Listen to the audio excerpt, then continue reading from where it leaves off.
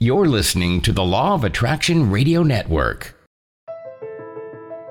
Sovereign Self is about individual empowerment and freedom. In exploring this sovereign self, our discussions will encompass self-love, oneness, and diverse spiritual understandings, as life is a journey of expansion which never ends. Join author Martin Neil Campbell, trainer and business facilitator Karen Murphy, and spiritual archaeologist Ron Mayer as their discussions help lead their listeners into an ever-expanding journey of peace, love, joy, and freedom to become who you desire and be your sovereign self.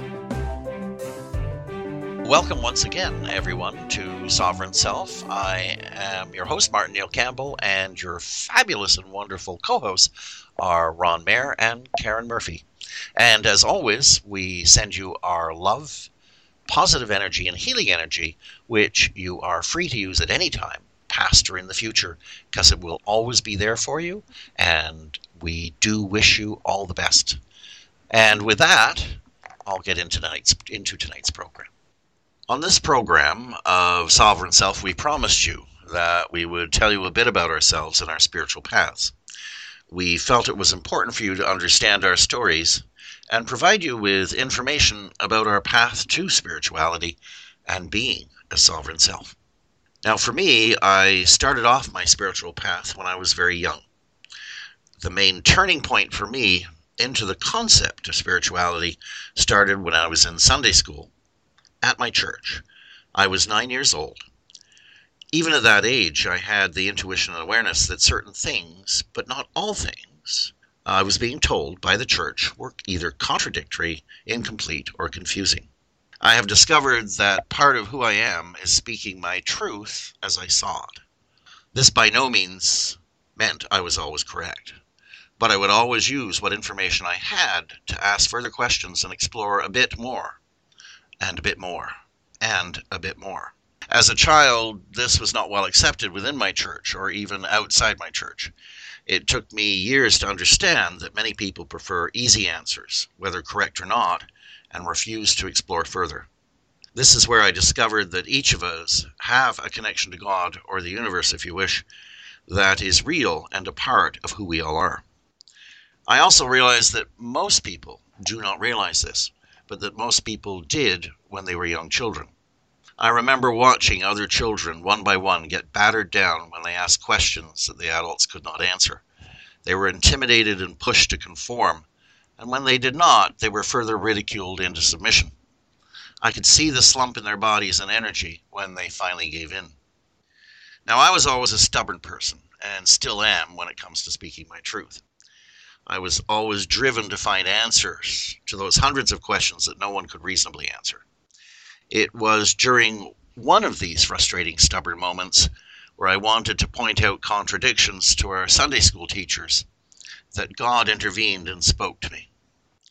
God told me not to ask my questions or to point out contradictions, as I would not receive the answers I desired, and my questions would make me a target, and I would end up just like the other children who gave in and gave up asking questions.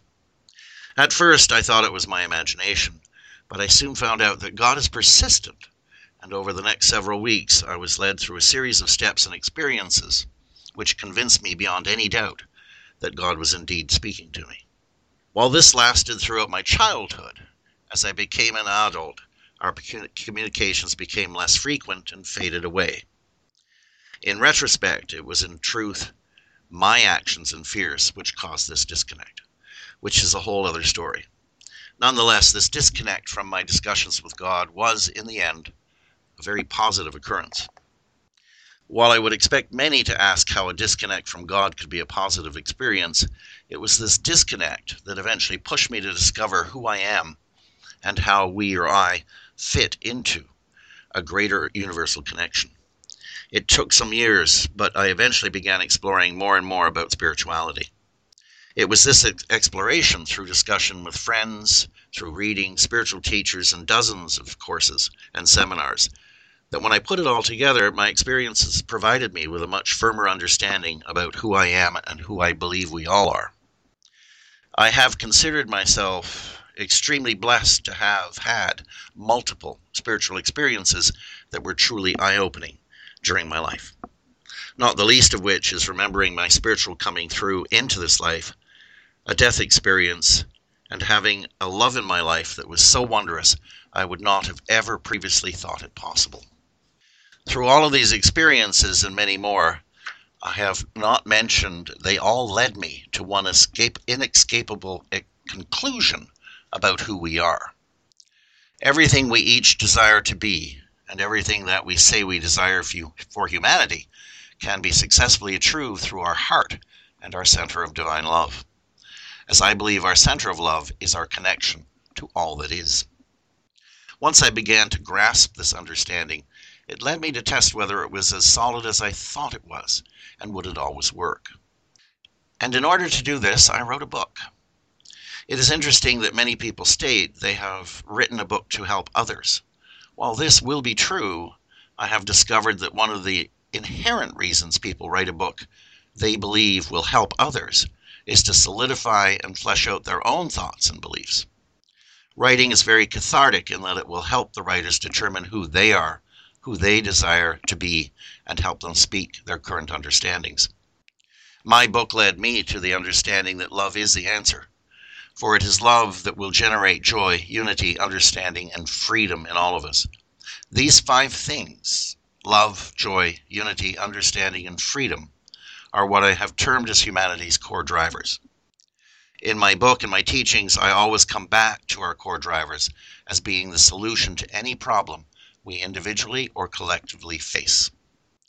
The name of our program is Sovereign Self for a reason.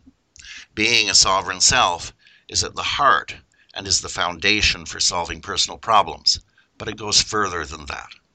Being your sovereign self will set you and humanity free to achieve our most cherished desires.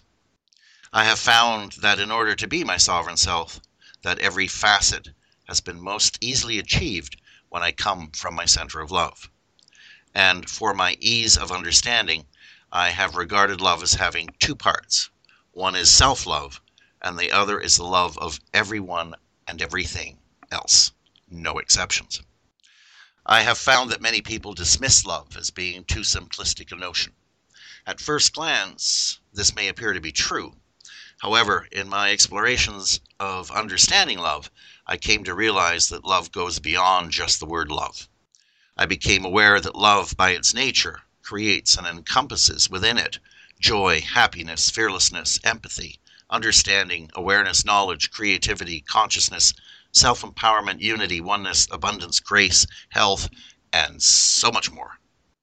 It does not seem to matter the situation or experience.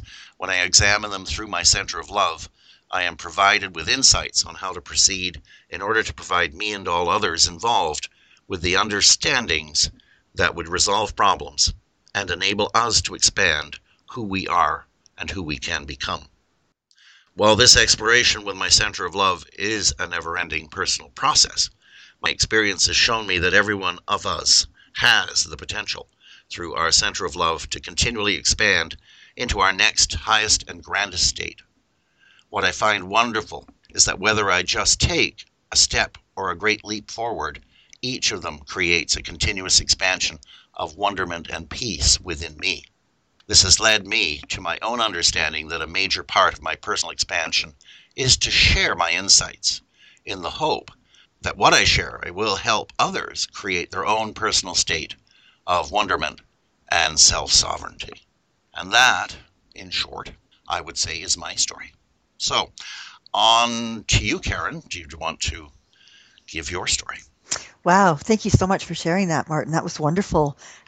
I'm just pondering over everything you said. That was amazing. There's a lot there. I think what I wanted to talk a little bit with our audience about tonight is the fact that, I believe I've always been on a spiritual path, as I believe we all are. But I would say that I'm going to guess it about 10 or 15 years ago, I kind of gained a glimpse of what I term awareness. In other words, I believe I was always on a spiritual path, but I never named it. And I was completely, in many ways, very unaware of it. And about 10 or 15 years ago, it really started to come to me. And the way in which it came to me was through conversations, particularly with others who were at some level of their own spiritual awareness. And in many ways, I was prompted to begin reading and researching and seeking out views that at that time were quite foreign to me. I started reading, I was always one of these people that read fiction novels and, I want to say like the Harlequin romance type fairy tales. And that wasn't the kind of stuff I was seeking out, nor was I seeking out murder mysteries or gloom and doom. I was actually looking for spiritual views, religious views, and reading concepts that in many ways, as I said, were very, very foreign to me. But that kind of got me thinking. And then I think the best way I can equate it is that I then got caught up in life. And in many ways, I dismissed some of the research that I was doing and some of the thoughts I was having and went back to what I want to term my day-to-day living. And much of the time I would reflect back. I was always a journal writer. As a kid, I remember a small child, I would journal constantly about everything. And I remember a number of years going through some of those journals and thinking, this is really interesting because I actually renamed the characters. So I clearly had some bent that if anyone ever found my journal, I was bent and determined that they'd never know what I was talking about. So much so that 25 years later, I didn't know who these people were either. I had renamed them to TV characters and things like that. And I started to reflect back on my own life and my own childhood. And I grew up as what I would deem somewhat of a dysfunctional family. My father was, when I was very, very young, a practicing alcoholic and later became a non-practicing alcoholic. And I think throughout my life and throughout my thought process, I was very determined not to play the blame game. In other words, anything that I felt that I deemed that I was doing wrong, I never wanted to attribute it to, I'm doing that because of, this is how I was raised or that was how I was raised. And I had this real deep-seated need not to blame other people. And as I started down this spiritual path, one of the realizations that came to me is that it wasn't particularly blaming other people, but what I needed to do was acknowledge my experiences and take ownership for those experiences and understand what they were and also give myself the freedom to accept that those experiences did impact me in some way or another.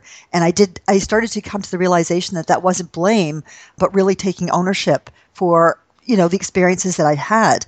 So I would say I continued on with my life and, day-to-day living and working and so on and so forth. And I would say, a little over 2 years ago, I had some experiences where I had some major life changes. And for many of us, and it did for me, it triggered me to begin going back to that reflection of my life and my beliefs and that thought of, why am I at this stage here now? What is it I need to realize?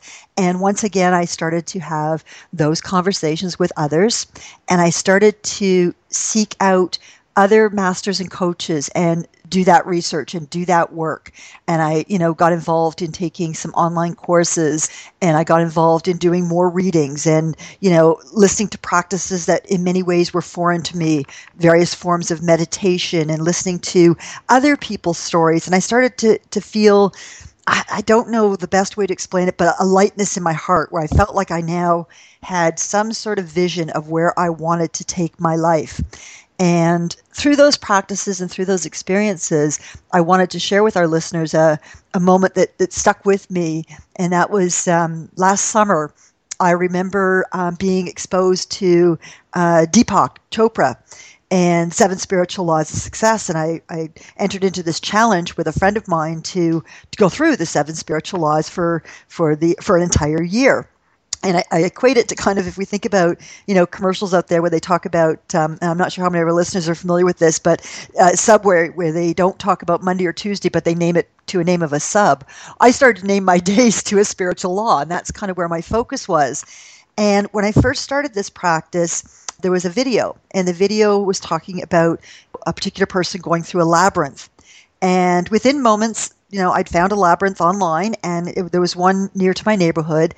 And I drove to this, I went with a friend actually, and I drove to this park, and there was a healing garden and this labyrinth. And this is a whole new experience for me. And I walked through this healing garden. I've always been very, very close to Mother Nature, but I didn't I didn't actually have a label for it. I didn't know why.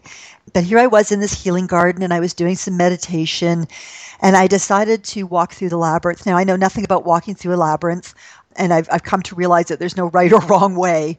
You just do it, and you just go with whatever moves you. And the experiences that I had while walking through that labyrinth, I remember coming home and journaling them because I did not want to forget what I'd experienced. And in many ways, I didn't really even believe what I had experienced.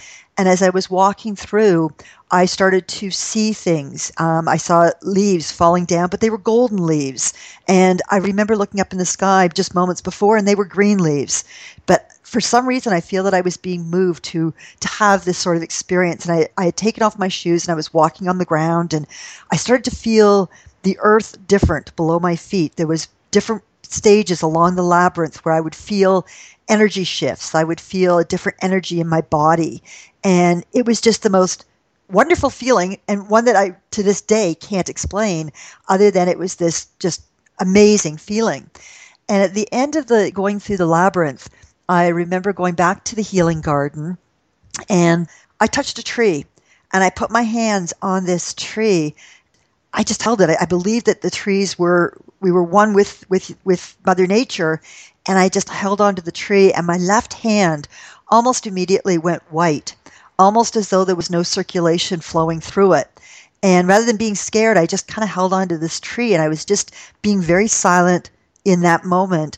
And I could feel under my hands the tree breathing. That's the only way I could explain it. I could feel breath within this tree. I didn't want to release, but I was actually a little bit in awe, a little bit in shock, and a lot in amazement. And I remember when I finally left the tree, going back to my car and saying absolutely nothing, because I was still, I think, in many ways trying to process it. And since that time, I've continued to get as much knowledge as I can possibly contain about my own spirituality, whether that be listening to friends or acquaintances.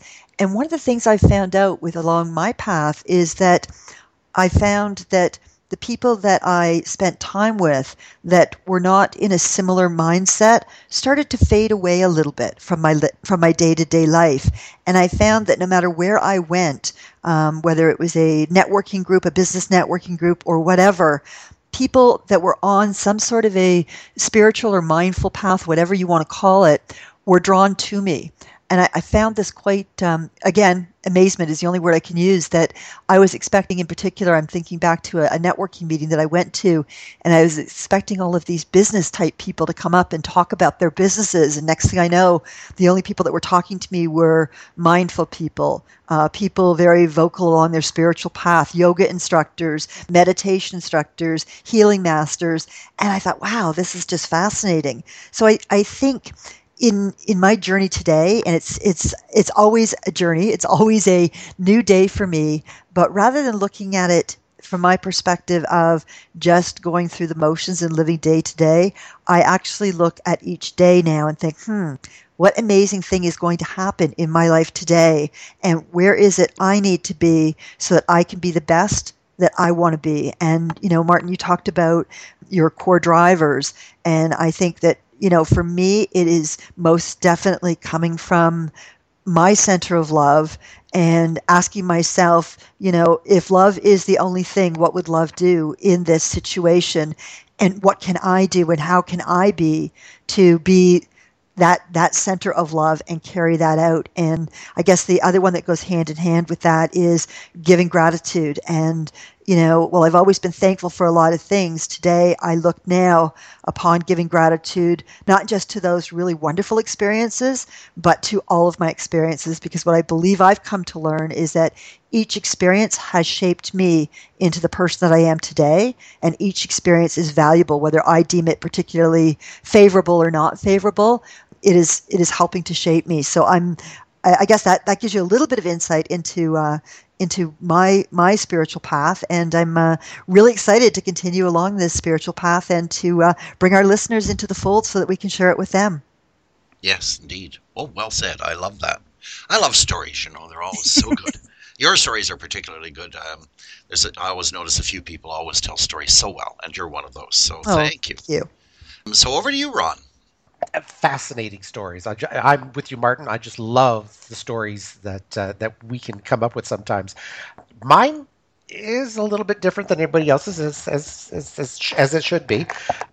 As a child, I was extremely musical and very intuitive, and it was it was one of the reasons why they actually failed me in grade 2 was because if they sat, the biggest mistake they would ever have is to sit me beside a window, because I would spend more time astral projecting outside than I would in the classroom.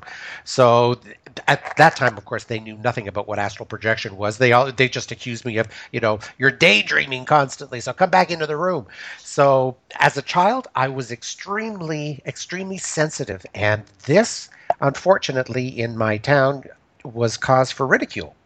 So I was persecuted and ridiculed for being musical, and of course, along with being musical, I was also persecuted for being gay, and at that time, I didn't even know what that meant. And so my whole preschool all the way into high school was surrounded this vacillation of going back between thinking that I was okay to thinking that I was not okay, and embracing that my sexuality back then, which was sort of unheard of. I guess most people didn't actually embrace their sexuality until their teens. I was much younger when I began to embrace the fact that I was potentially gay. So that whole, and of course, here I have to also interject, of course, being raised a Catholic, there was a great deal of unsupport with regards to being gay. So a lot of, I didn't talk to too many people about this, and it was always buried within me. It was until I think I must have been about 18 is when I actually decided I would come out of the closet. And by then, the unsupport that I had with the Catholic faith, I decided at that point that I would become an atheist. So for about maybe 2 years, I flatly refused to believe anything with regards to God being a part of my reality.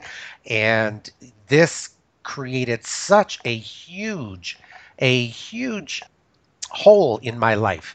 There was just a lack of purpose.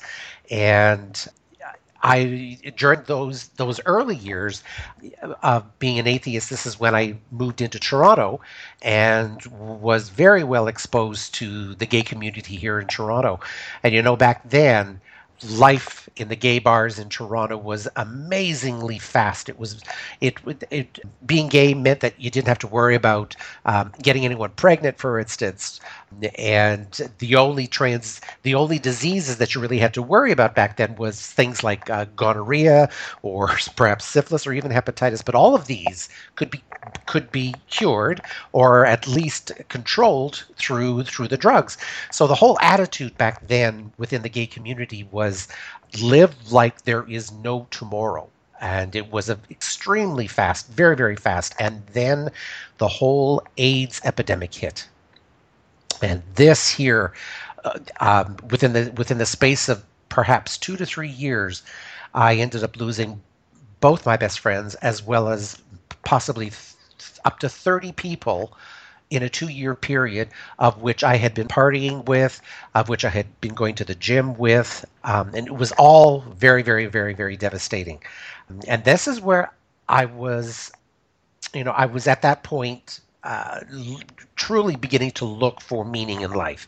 And this is where I was introduced one day to a book called Seth Speaks. And it was a channel book. And at that time, I knew nothing about channeled material or anything. One of my best friends who had died of AIDS just was at least there for me on my awakening path. And the way he actually came about through his awakening was, I believe Shirley MacLaine had a book out. I can't remember what the name of the book was. And then she produced a film called Out on a Limb. And in this book, she began to speak about reincarnation. And that's when the whole concept of reincarnation was completely foreign to me, of course, because being raised a Catholic, that, you have one life and this is it. So the concept of reincarnation, this Eastern this Eastern concept was completely foreign to me. It really didn't fit at all, until I began to read the Seth material. And, it's quite interesting. There came a moment within reading the first chapter in this book where something amazing happened. There was an energy that hit me in the center of the chest, in the heart, that was so strong and so pervasive. I remember about a 2-week period after this initial burst of frequency hitting me, I would walk around completely with this huge big smile on my face and this sense of everything is going to be okay. And then one day I remember watching a news article on television where they were talking about a murder, and they were this whole victimizer consciousness. They were really coming down hard on the murderer.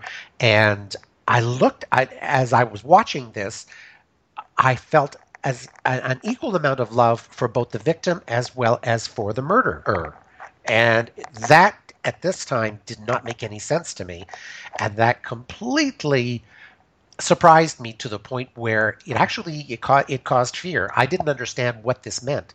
And I remember at that point, I mentally shut down the energy in the heart area it was just brewing. It felt like it was just brewing. So I shut it down, but it was enough that it propelled me into reading everything I could get with regards to the Seth material. And then I got on to reading anything I could get with regards to any kind of channeling that I could get my hands on, as well as non-channel material. So I was investigating just about anything from Robert Monroe's out-of-body experiences to the Theosophical Societies and Alice Bailey's work. And I couldn't get enough of it. And that's all I wanted to do. It was interesting. I would always end up going back to the Seth material because I always found that the Seth material spoke directly to my intelligence. It was the most intelligent information that was considered channeling that I'd ever come across. And even to this day, I look back, and during this entire period in the 70s and 80s and early 90s, anything that came out as channeled material at that time, I would always compare it to the Seth material, and none of it came close to the intelligence that the Seth material provided. So the Seth material was indeed a really strong proponent in my development of coming back into a spirituality that embraced, a God. There was a time, however, that there was the one problem that I had with books was that you could read a book, but you could never ask it a question and get an answer from it. So you were always victim to what the book wanted to tell you. That was the only. There was no interaction. So I just remembered in a meditation, because I was beginning to meditate at that time. But in a meditation, I continued to ask for a teacher, and I wanted a physical teacher so that I could actually begin to be taught. That I wanted real-time teachings. And there's an old saying, an old theosophical saying that goes, when the pupil is ready, the master appears. And that's exactly what happened with regards to my next experience. This is when I finally met Grandmother Perisha, a spiritual medicine elder of the Tsalagi Cherokee people. And this is where my introduction into the mystical world of the native indigenous people began. And this was something that was a complete surprise to me, because it was, up until then, I was looking for, my world typically revolved around, the channeling material and whatnot. And rarely did they ever introduce the subject of native indigenous spirituality. Even as a child, we had a native community just outside our town. And I was never interested in the native spirituality whatsoever. And on top of that, on my mother's side, we have native indigenous blood, Canadian, from the Métis. And even that, realizing that, never made me want to investigate. So it was a complete surprise to me when I was introduced to Grandmother Perisha. And it was funny because I believe her first show or conference was on reincarnation itself. And I just remember waiting for her. I had heard about her through a friend, and I went to the conference. And of course, I had my arms crossed, and I was waiting to be convinced, is the attitude that I had. And I just remember when she first walked in, and my expectation of what a native should look like was not anywhere near met by what I was, what Grandmother Persha came in. And I was expecting the dark hair, the distinctive bone features, the structure of the bone features and whatnot. And here was this jolly, wonderful, happy woman, completely white-skinned, very, very pale skin with amazingly bushy red hair. And I remember sitting there going, yeah, sure, this is a native elder. Come on. But guys, it was within maybe 10 to 15 minutes of listening to Grandmother Persha speak when I realized I was indeed in the presence of a master. There is just something when you're in the presence of a master, it's an emotional felt thing that simply draws you to this person. It speaks to every cell of your being, and simply it electrifies you. And this is exactly what occurred with Grandmother Persha. I wanted to know everything that I could, and it wasn't so much that I wanted I wanted to become Grandmother Persha. That's the best way that I can describe it. And so the introduction into the native indigenous world of medicine began with, the sweat lodges, which we call the sacred rock lodges. We had fire dancing and vision questing, and probably the most important of the teachings was the medicine wheel teachings. And the most important of all of the ceremonial perspectives of the Tsalagi Cherokee was being involved in the sun dance. All this from an authentic, traditional perspective. These were the years that were filled with amazing times, full of love and laughter and cozy moments, almost like when we'd all huddle together under our medicine blankets, eyes glued to our beloved grandmother's face as she told stories of the old ones and of times long gone. It was a magical time, magical. But it was interesting, there was still, in all of the teachings that Grandmother would have, there was still something missing to me. My soul was still yearning to communicate to me something else. And although Grandmother's teachings were magical and mystical, but in all of this, I kept yearning for the science of it. I knew somewhere out there had to be the science of spirituality. And this was what I began to look outside, Grandmother's teachings for. And this was when I came across the freedom teachings as scribed by Ashayana Dean. This was, I think it was in 1998 when I picked up her first two books. The first one was the Voyagers 1, The Sleeping Abductees, and which dealt typically with the unenlightened Zeta presence on our planet. And at that time, that also was a whole new area of discovery with regards to my spiritual explorations, that there could possibly be the whole world of the extraterrestrial. Where did this whole concept stand with regards to spirituality and creator? So Ashayana Dean in her book, in these books, began to introduce to me a whole new world that encompassed the entire cosmos and not just the human race. So that was the first book that I enjoyed, but it was the second book that impacted me the most, and that was Voyagers 2, The Secrets of Amenti. This is where she gets into the science of creation, where she talks about stargates and the stair-step creation model of a massive cosmic multidimensional universal structure, and even talked about our race's inception, how we were created, which, by the way, fit directly into many of the teachings that Grandmother Persha had given to me.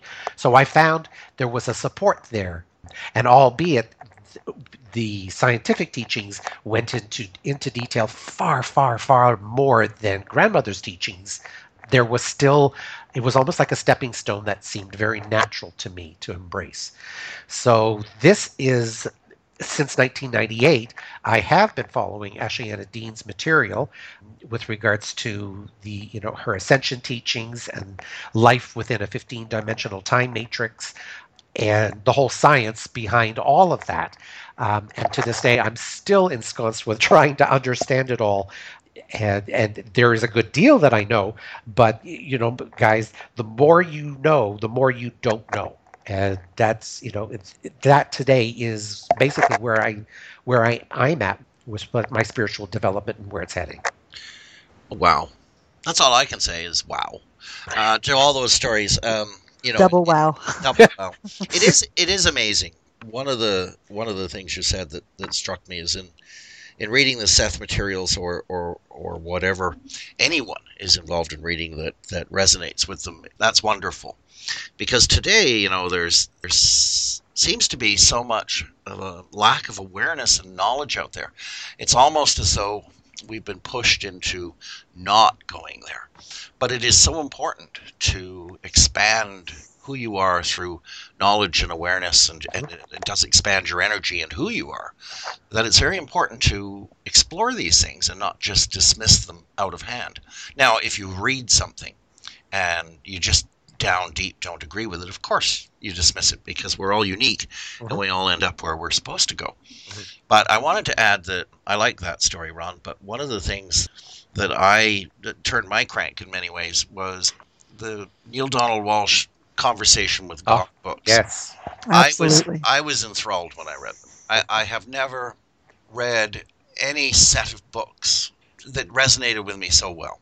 Very revealing. They're very Yes. revealing. Yes. Yes. And it's interesting. People, I've told people that at the time I was reading a Conversation with God book, and they said, well, what does that mean? And I said, well, and I explained that he was having a conversation with God, and he was writing down questions, getting the answers, and automatically writing them out, and he put them all into books.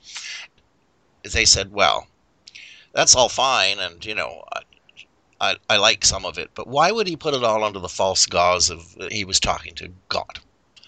And I found that fascinating, that people just automatically dismiss it. And I find that a lot of people who haven't experienced something tend to say, oh, it's not true because I haven't experienced it. What I would like to say is that it's interesting that we go there, and I don't quite understand it, but it's important to not dismiss what other people say. It is their experience, and it's really should not be in anyone's purview to call someone else a liar because it's not what your experience is. Everyone experiences different things, and for all we know, next year we may experience the same thing and go, oh my God, why did I call them a liar, or what have you? And that's the awareness and opening to knowledge, is there is so much to learn and so much to experience. Taking the attitude that we haven't experienced means it's not real, it is to me very close-minded in many ways. Very limiting. Yes. Yeah. I would agree. I think as we've all shared with our listeners a little bit about our path and some of our experiences and some of the masters and teachers we've looked to, I think one of the important things, and both of you have hit on it, is the importance of us having our own independent thinking. Yes. And I think that I encourage everyone, and myself included, because I think that early on in my path, I think I would listen to something and say, oh, well, they told me, therefore it must be true. It doesn't make sense to me, but therefore it must be true. And now I look at it and think, wow, that was an interesting perspective. It may or may not have resonated with me, but I have the choice and my own free will to do the research, to seek out the knowledge, and do my own independent thinking. Yes. And to add to that, we have a planet of almost 7 billion godlings on the verge of discovering that each and every one of us is a god in our own right, and that each and every one of us have the ability to create fantastic realities. What will the Earth look like when the entire planet is awake to our potential? And this is where I look at, we have a tendency to think that oneness seems to be the sameness, or looking for the sameness in everybody. And I look at that and say, no, that's the complete opposite. Oneness means embracing the individuality of each one of us, knowing that my story is going to be completely different and to your story, Karen, and to Martin's story, and the end result will be 3 distinct, separate reality fields that could potentially not have any similarities between all three of them. So the idea is not to look for similarities in so much in each other, but to celebrate the differences. This is where we need to what we need to look for. Well, to me, it's common sense in many ways, because if you look at the non-spiritual world, and I shouldn't say it, if you look at the world that delves into just science and what they like to call pure fact, you will get someone who is a strong mathematician, someone who is strong on physics, someone who's strong on chemistry, someone that's strong on biology. Nobody knows all of that. Right. So we trust on each other to bring our own experiences and knowledges in to give us a further understanding of something we're not fully versed in. The same should be happening with spirituality. To stick with one set of dogma and story and say everything else is false is like saying, oh, there's only physics. Who cares about chemistry, biology? Have nothing to do with me in life. Is doing the same thing. So I don't understand this lack of opening up to accepting and listening to other people's experiences and stories on spirituality, because we automatically allow it on everything else. And that's the great contradiction. It's a good point, Martin. Yeah, and there's the other side to that too, is like where people can tend to be afraid that if they're presented with an idea that they don't agree with, they, instead of saying, okay, well, I simply don't agree with that, and therefore it is wrong, they judge it. They have a tendency then, of course, whatever you judge, this is a free will universe, so whatever you judge, you're going to have to eventually release the judgment in order to continue your growth. So, but people have a tendency to want to judge, and this is where everybody runs into the problem of judging what they don't want, rather than saying and looking at this, okay, well, I don't agree with this particular perspective. I'm not going to judge it. I'm just going to put it aside and see, and eventually maybe I will come around and there's a piece of wisdom that I don't currently have that will shed new light on this and will make me understand it better. But this is where most people will refuse to do that. They will absolutely judge something as being wrong, and then they've limited themselves completely, and they've created the problem. Because of that judgment, they've stopped the flow of love and creation coming into their reality fields. So, in a free will universe, you don't understanding what you don't want to support doesn't mean that you have to judge it. It just means that you simply don't support it. You look for things that you wish to support, and that is what you're going to bring into your reality. All the other stuff you simply allow. Everything is to be allowed. Yes, exactly. Yeah. And that makes really good sense. I think you said earlier, Ron, when the student is ready, the teacher will appear. And I think that in many ways what you just said there is very symbolic of just that. So when you hear something or you find out something that doesn't quite resonate with you, for me it's around absolutely don't judge it. But I might, as you said, set it aside. And I've done this on many occasions, and I'm fascinated to see that, months or years down the road, I'll look back at a particular situation and go, wow, I actually thought that was a bunch of bunk. But I thought, well, that's kind of cool. I'm not sure it's bunk, but I think it's bunk. And I think, it doesn't really quite, but I'm going to set it aside. And I'm thinking of one thing in particular that resonated with me later on. And if I might just quickly share it, it was actually, Martin, you had told me about an incident that you had come across, and you had got a message from a loved one. And I remember you sharing that with me, and I thought, that is so cool. Not sure I really understand it. Not sure I really get it. Not sure it resonates with me, but that's cool. And I literally set it aside. And, years later, I remember calling you up, Martin, and going, okay, whenever you told me this story, I actually wasn't really sure where it was all coming from. I believed you. It wasn't I thought you were lying, but I couldn't wrap my head around it. And I had this aha moment going, oh, now I understand it. Glad I didn't toss that out with the bathwater type thing. So Yes.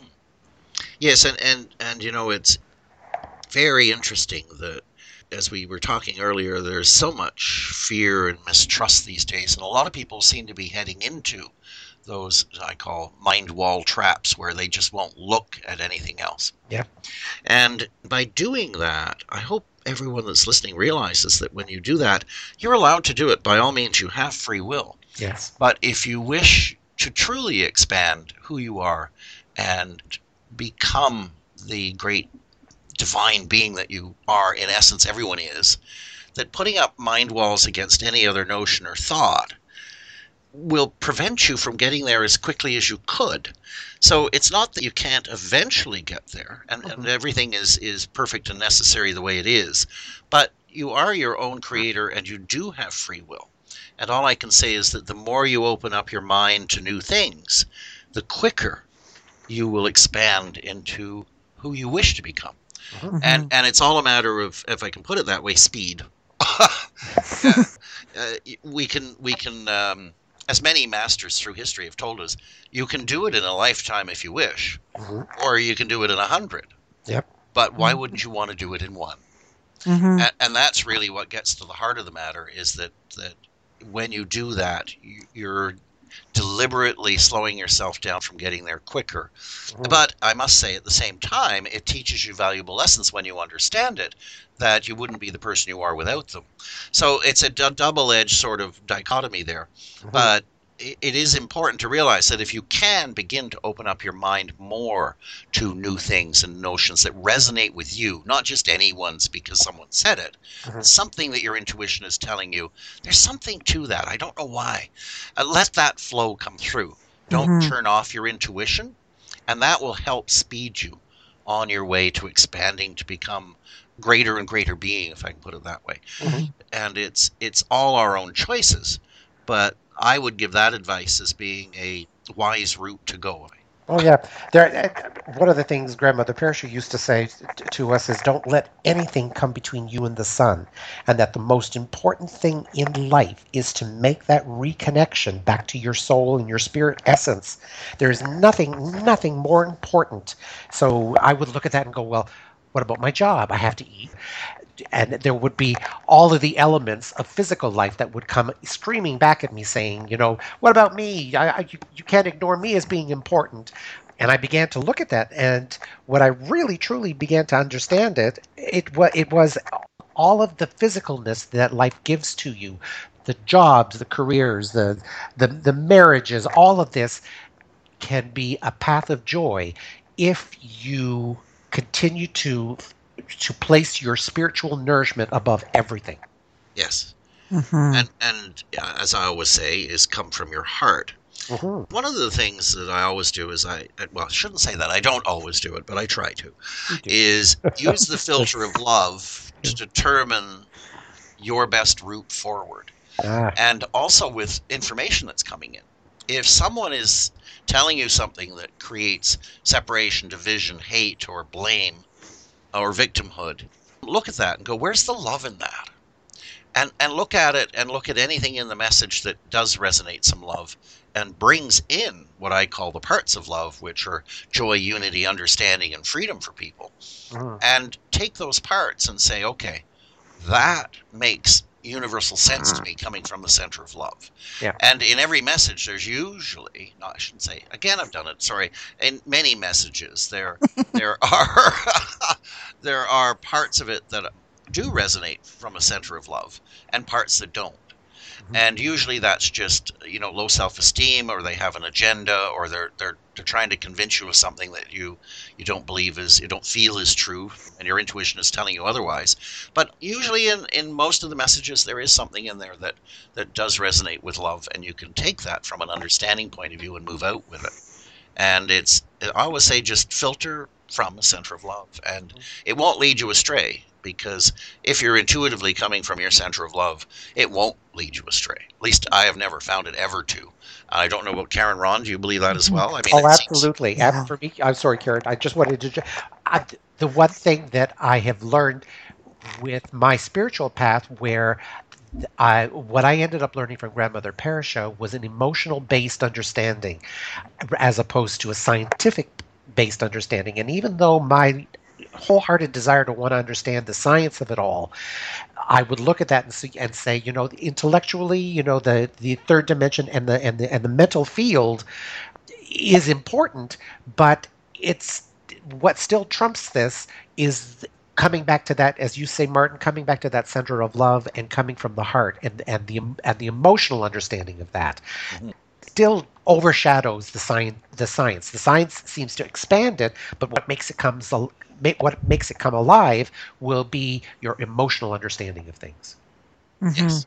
Yeah, I think, and I couldn't agree more with what both of you are saying. I think my experiences have been, when something triggers me or when I want to say something, I now, as often as I possibly can, take a bit of a deep breath and say, okay, if I'm truly coming from my center of love, how would I respond to that? And I'm very much aware, whilst I'm not always good at always carrying it out, I'm very much aware that some of the things that escape my mouth are coming from a place of, as you put it, Martin, maybe a sense of low self-esteem, mm-hmm. fear, whether that be fear of loss of love, fear of rejection, fear of the unknown. But when I can actually take that step back and say, okay, if I'm truly coming from my heart center, what would I say or do now?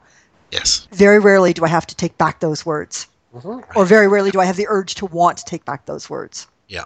And on that note, I should let you know that it's our 5-minute countdown to the end of the program. So, my goodness. I know, it goes quickly. One of the things on that, with everyone, especially politically these days, moving into the various camps, or religiously, because we see that around the world. Mm-hmm. Either way, I find it interesting that people will support one side regardless of what they say. Mm-hmm. And there's a definite not coming from your heart and intuition and looking at it to see whether it makes sense.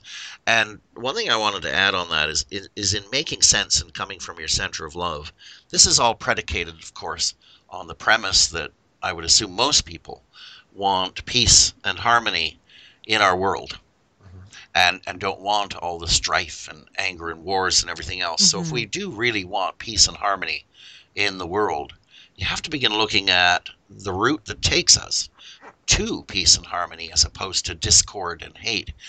And, if you do want discord and hate, well, that's your call. But if you don't and you want peace and harmony, then the only way to do it is to look at anything and say, where is that causing separation, discord, harmony, blame, victimhood, all that stuff, mm-hmm. and filter it through that sort of outlook, because that outlook is what is, I believe, causing a lot of the world's problems, if not 90% of them today. Mm-hmm. And it's a matter of what your goal is. Right. If you set in your mind you want a goal of peace and harmony for yourself and humanity, then look at everything that's said in that way. And we've also talked about the fact that we're all beings under construction. Yes. So we are all going to be changing our opinions and our outlook moment by moment by moment as we continue to evolve higher and higher up the oscillation scale. So with that in mind, know that you're going to have these moments where, what Karen was saying, where you seem to slide back into the shadow self, and then you'll make another push towards the light. And in so doing, there are certain elements in the shadow self that you briefly looked at that seems to have been released. So it's always a matter of looking at something in order to release it from yourself. And it works. You will find yourself elevating to certain plateaus and then having a completely different outlook on what you once looked at before, having a completely different opinion and understanding of what that meant to you. Mm-hmm. Yes. And it brings freedom. Sorry, go ahead, Karen. I think one of the things that touched me there too, Ron, is that, when we talk about coming from your heart center and coming from your, and being non-judgmental and all of those great qualities, I can just hear people out there saying, okay, that's great, but my situation deems that, this person in my life is being horrible. I think for myself, what I try to look at is they too are on their path. So whatever their path happens to be, it's not for me to judge it, but nowhere do I ever say that I have to keep someone or something in my life that no longer serves me. I can release that person or that incident that no longer serves me and wish them well along the rest of their path. So it doesn't, I think sometimes when, at least for me, when I first started down this road of being a little bit more aware, I would think, well, gee, doesn't that make me a pushover? Doesn't that mean people are just going to walk all over me? No, I have free will and I have the choice to release that no longer serves me as well. Absolutely. Yes, absolutely. And, you know, it's really interesting the way people, you know, and I know we love family and we love, you know, our religions or we love whatever, our community and our political base. But in all of that, it doesn't matter whether it's family or a partner or whatever, if they're no longer serving you and they are causing you massive problems that are contrary to who you are, let them go. Mm-hmm. I know that's a very tough thing to do because we've been taught to do otherwise. But I would agree with you. Let them go. Yes. With love, of course. Of course. The whole thing about being self-sovereign is all about is uniqueness of it all. Everybody has a place. Everybody's got a story. And like Red Mother Persia says, everybody has a unique fingerprint. Mm-hmm. And it because of your unique fingerprint, you deserve to be here. So, yeah. Yep. Well, it was interesting because the other day I was, going amok, and I got a thing in from the Neil Donald Walsh course. Okay. And I thought it was so profound, Martin. And I want to, at some point in time, talk on one of our shows about there are no such things as coincidences. Right. And it was just a regular email. I think he's got another course coming up. Yeah. And within this course, he was going to give away the 3 secrets that he sort of, composed. And I thought, oh my gosh. So I picked it up and I started to, I missed it a couple of times, and it was a pre-recording and it came through. And his 3 points were: your growth process is never is complete. Nothing is going wrong in life, nor has it ever. Mm-hmm. And you are not alone. Yes. And you will start seeing God's messages everywhere. As a matter of fact, if you're listening to this right now, perhaps that's the message that's being sent to you. And I went, oh my gosh. Mm-hmm. And it just, and when you started talking about conversations with God, I thought, oh my gosh, everything just kind of kept flying into my head. Mm-hmm. And I'm thinking, this is so right on the mark every time. And I sent an email back just saying thank you. But how timely it was this came out, and I just said thank you. And of course I got an automated response back, which I thought was so cool. Thank you for your inquiry. And we'll get back to you as soon as we can. And I got to tell you guys, within 24 hours I had an email saying thank you very much for your note.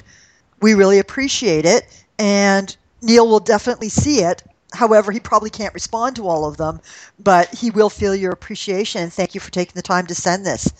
And I thought, wow. Oh, yes. Fabulous. Yeah, that's very good. Well, this has been really engaging, gentlemen. I hope our listeners have enjoyed it as much as we have. Yes. And, on that note, we do, of course, thank our listeners more than we can say, because without you, we wouldn't be here. And we do love to have your comments on our Facebook page, which is facebook.com/sovereign self. And we will be back again next week. So have a good week. Have a wonderful week until we meet again. Have a fabulous week. Thank you for listening to The Sovereign Self. We will be back with another show that will celebrate the beauty and perseverance of you and your sovereign self. If you would like more information or to send questions to Martin, Karen or Ron, please go to their Facebook page, www.facebook.com/sovereign self. See you next week.